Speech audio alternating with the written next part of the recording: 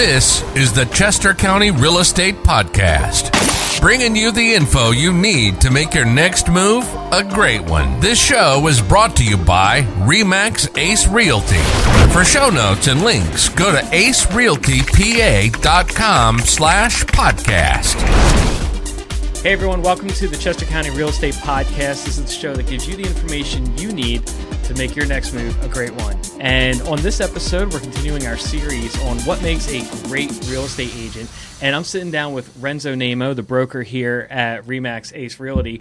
And we're talking a little bit about a model that did you develop this, or is it something that we're just adopting here? It's something that we're just adopting. So this idea of an agent-centered brokerage as opposed to like a insider or owner-centric brokerage too. Model. Business model. Right. So an agent-centered brokerage as opposed to an owner-centric model. So real quick, what exactly... So before we get into like what it is, why don't you just kind of talk a little bit about how we got to this point, and a little bit about yourself and kind of, you know, what makes RE/MAX Ace Realty different? Okay. So you're looking for history. A brief history, just to kind of give some people some context. All right. So my history starts quite a few years back. When I was more focused on a investment company. And then we started a small independent brokerage, basically to serve our needs. We're doing about 25 flips a year, and so we needed more flexibility from a brokerage. So we started that brokerage for the flexibility. We were a small independent, and we really just didn't have the resources like for learning and coaching and things like that you get from these bigger brand names. Mm-hmm. So that eventually turned into a new location, a bigger location, and us joining the RE/MAX family. So RE/MAX, what I really liked about them is that they're agent-centric. Mm-hmm.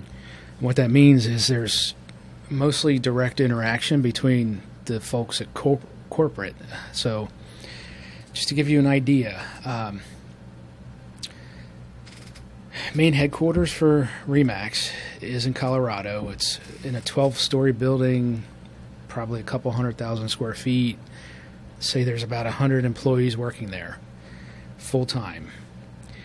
And as what really makes a good agent is the people that surround them, their support. Mm-hmm.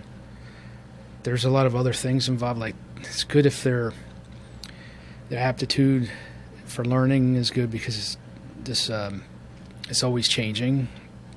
This industry is always changing. But ultimately, if you've got the support of 100 people that work full time, you know, at a main headquarters like that, no other brokers can top that kind of support. And often, so there's other brokerages that have support like that, but it's only really going towards, not necessarily going straight to the agents. That's right. There are a lot of big brand brokerage names out there, but RE/MAX was the first one to be agent-centric. Yeah. So yeah, when you're brokerage or owner-centric, I guess their focus, and those 100 people going to the main headquarters full-time, their focus is on the owners and their profit margins, pretty much. Being agent-centric, all of their coaching and tutorials and everything that they provide revolves around the agent. Mm-hmm. And just makes them more informed, better to serve clients. Right. And agents that are better supported are going to, for the most part, be really good agents. So if an agent's not getting any support, they're not going to be able to really support their customers or their clients that well either. True. Yeah. So we have this direct interaction with corporate. What are some of the things that corporate provides to the agents in order to support them? I know we kind of hit some of them. We glanced over a couple of them, but kind of more specifically. I can tell you a little bit about what RE/MAX has. Okay. So there's a portal. It's called Max Center, but like there's a whole RE/MAX university section that can train and teach an agent to do just about anything. It also trains and teaches them how to use all the other icons and technology inside of this Max Center, because there is like 4 or 5 tabs and 10 to 12 icons on each tab, and RE/MAX University is just one. Another thing it does is it has automated marketing. So it will just automatically pull from the MLS their listings, and they can set it up to automatically post on different social media platforms. And the fact that it's automated is it's like hardly any effort. Right. So the agent can focus on what really matters, their business and their clients. There's a multi-page website in there, a CRM, and then one nice thing that RE/MAX does is different is they send all of those leads that go to the RE/MAX website, the national website and international website. They send those leads directly to agents. There's a place in there you can pick 10 zip codes that you want to work in, and you'll get leads from them on a round-robin basis. Now, there are sites out there where if someone inquires for, to speak to an agent or so, it's going to go to the highest, or basically it's going to go to whatever agent's paying the most, right? Right. So this is a little bit different because instead of you being sent to an agent that is just paying a lot to get those leads, this is actually going to real agents within your area, right? Yeah. And what's interesting is, even from the top, they understand that relationships are most important. So their algorithm works like if a lead comes through for a certain zip code, that's the reason why there's a CRM attached. They're going to go through and look for all of the agents in that zip code to have that person's name in the CRM first. And they're going to try to connect them to that person. Oh, that's good. And if there is no one in that zip code with that name in their CRM, then it goes round robin. But that's how it works. It is very different. Yeah. So a lot of agents, and this is, I'm not going to say this is good or bad, but just kind of the way things have become with when it comes to routing leads. A lot of times you'll see these big teams, and the team leader or the name on the sign kind of ends up just being a lead aggravator, would you say? And kind of is there just to funnel leads to the other agents on the team. Right. RE/MAX is a little bit different because the leads don't just go to whoever is the team leader that's paying the most and has the most resources. It's actually going back to the agents that actively are working with buyers and sellers. Right. Yeah. So I would say the couple other big brands that might compare, they're getting the leads. They're getting leads through corporate websites and stuff too, but I happen to know the difference. They go to insiders in a brokerage, and then from there, those insiders decide who they give them to and for what referral fees and whatnot. It's way different than an agent-centric company. So, and we were talking a little bit before. There's companies that definitely support agents. A lot of times, though, they're also the agents are also working for like a middleman or like a team leader or so, and they're mainly focused on supporting the team leaders, not necessarily the individual agents in the company too. Correct. Right. And it's whoever is getting those leads inside that brokerage, it's their discretion. Yeah. So I've heard it said before that the broker doesn't really matter. It's the agent that you're working with that really matters. What are your thoughts on that? How much does that affect the deal, do you think? I think it matters quite a bit, especially when an agent is just getting started and they're going to use the brokerage or the broker's resume at first. Like, for example, would you use a newer agent for an investment property? If you were looking to get into investments at a brokerage where the broker is just starting to do investments and had to borrow money from, say, his parents to do his first investment? Or would you rather use a newer agent who's being supervised by a broker that's done it 100 times? Mm-hmm. You know, has flipped over 100 homes, has a whole bunch of rentals of all different types currently in his portfolio. I mean, where would you go? Yeah, so the question is, if let's say you're getting into investing, do you want to work with someone who claims to be focused on investors and working with a lot of investors, but don't necessarily have that experience, or someone who has that experience behind them and has done and been involved in these deals personally, hands-on, or is directly around the people who have, right? Right. What about like the different brokers and how important the names are?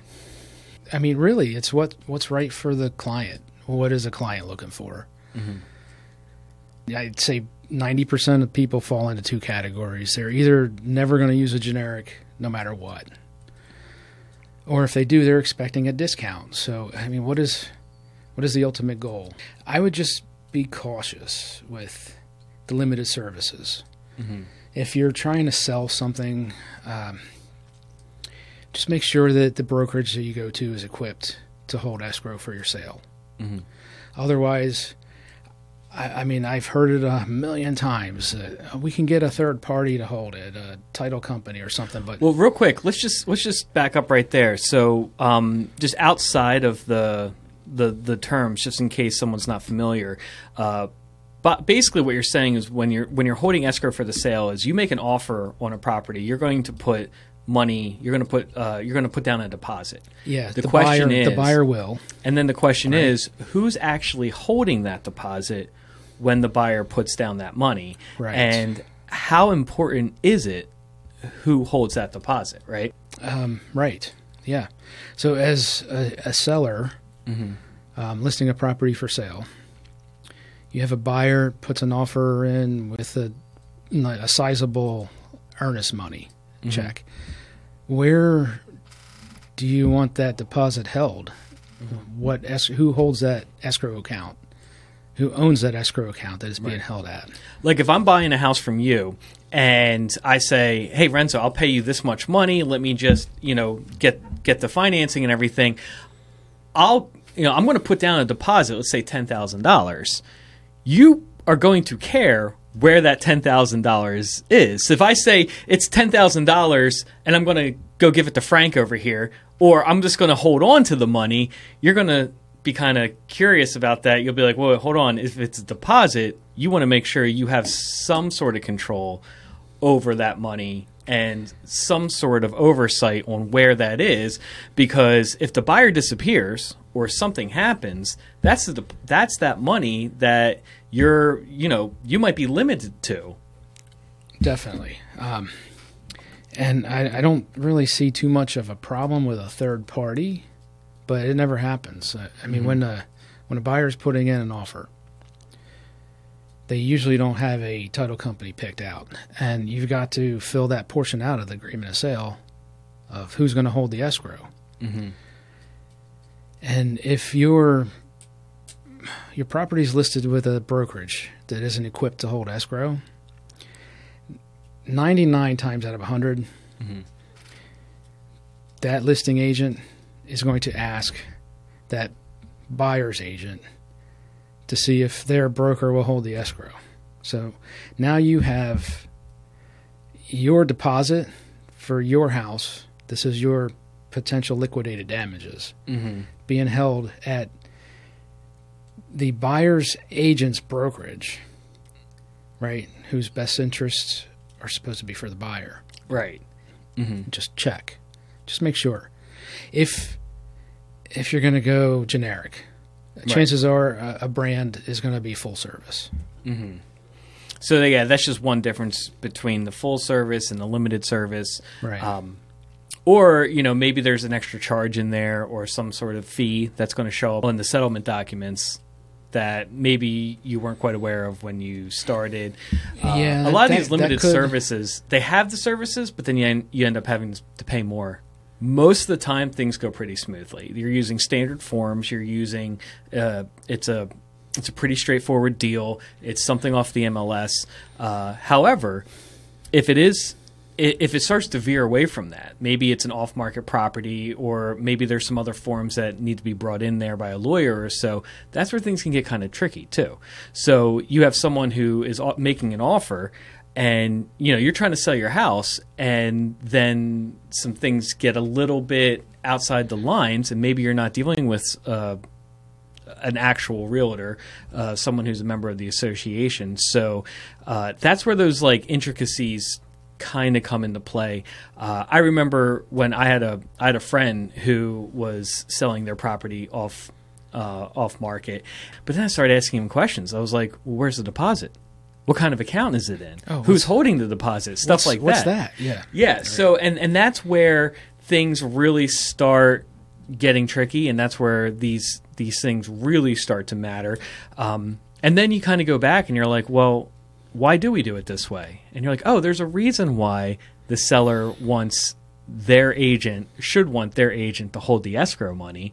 And really, that's the whole point of, hiring a real estate agent, is making sure that things are done in a way that will protect, your side if a problem happens. It's so that things go smoothly and it feels like a lot. What you don't want to do is find out the hard way that the agents are probably underpaid. Yeah, you could have used an agent in that deal. So it's just one of those funny things where it's like when everything's going well, it seems like they're getting paid a large amount of money. Good agents are underpaid. Right. Yeah. And then you find out once you try saving a couple bucks, it ends up costing you more money in the long run, or opens you up to the risk of costing more money in the long run. In my experience in helping like people that were thinking about doing it themselves, I'd say halfway through they tell me this is a lot. I would have never been able to do this myself, and that's from my experience. But yeah, and just trying to explain to people, I mean, really that's what the agent's there. When you're transferring something like real estate, it's a little bit different. So the question isn't how to, they want to offer this much money, but they want to have a home inspection. So, okay, well, how do you juggle letting them in to have the home inspection, and do you take the house off the market? If you're going to take the house off the market, you have a deposit. So, the deposit is what allows you to take the house off the market. So there's a lot of stuff in there. And there's a dozen ways you can do it. And there's a dozen ways. And that's where an agent really kind of comes in, because you're like, well, all they really do is negotiate the deal. It's like, well, they don't just negotiate the deal, but they protect you throughout the course of a deal, because it's not like going to a store where you walk out with the computer or laptop. It's a process that you have to go with, and you want to make sure you're doing it right and protecting yourself throughout the process, right? Right. What are some of the other benefits for the real estate agents who are trying to consider their brokerage? I see. So the agent-centric model, that RE/MAX adopted, it revolves around the agent. It revolves around making them successful, high-producing, and that's their focus. There's no other gimmicks. Compared to like some other models that might be better for agents that don't want to sell real estate, that might rather just recruit to like an MLM, then you find that there's, I call it the gym membership model. There's usually huge brokerages with hundreds of agents. And I say gym membership because like the perfect gym member for a gym is someone that pays their dues every month and never goes. It never shows up. Right. So, I mean, that's the other model. But as an agent, I guess you have to decide what you want. If you want to sell real estate, then you need to surround yourself and be supported by people that are 100% focused on that. Well, and that's kind of what it comes down to. Is basically it's an agent centric model for agents who actually want to sell real estate. Right. If you want to just recruit and kind of be in like a multi-level marketing situation, there might be another place for that. That wouldn't be so much the agent-centric model. If you just want to run a team or even, real estate investing, then yeah, that's going to make the difference. But for agents who want to actually sell real estate and buyers and sellers who want to work with an agent who is actually there to help them buy and sell real estate, it's good to know what kind of model and what kind of brokerage they're dealing with, right? Right. And I'll say this, RE/MAX is known for doing transactions, all types, single-family homes and multi-units, even commercial. You do want to have and find an agent with the experience, for the type of transaction you're trying to do. Mm-hmm. So, great. Well, what's the best way that someone can get a hold of you or the office? My direct number, 610-401-7575. Or if you want to call the office, it's 484-712-0009. So, all right, man. Well, thanks a lot. I really appreciate it. And hopefully this is helpful to people, whether they're an agent or someone that's looking to buy or sell in the future. So, hey, guys, if you have any questions, if you want to get a hold of Renzo or anyone here at the office, check out acerealtypa.com. If you've gotten anything from this, please like and subscribe, and I'll see you next week.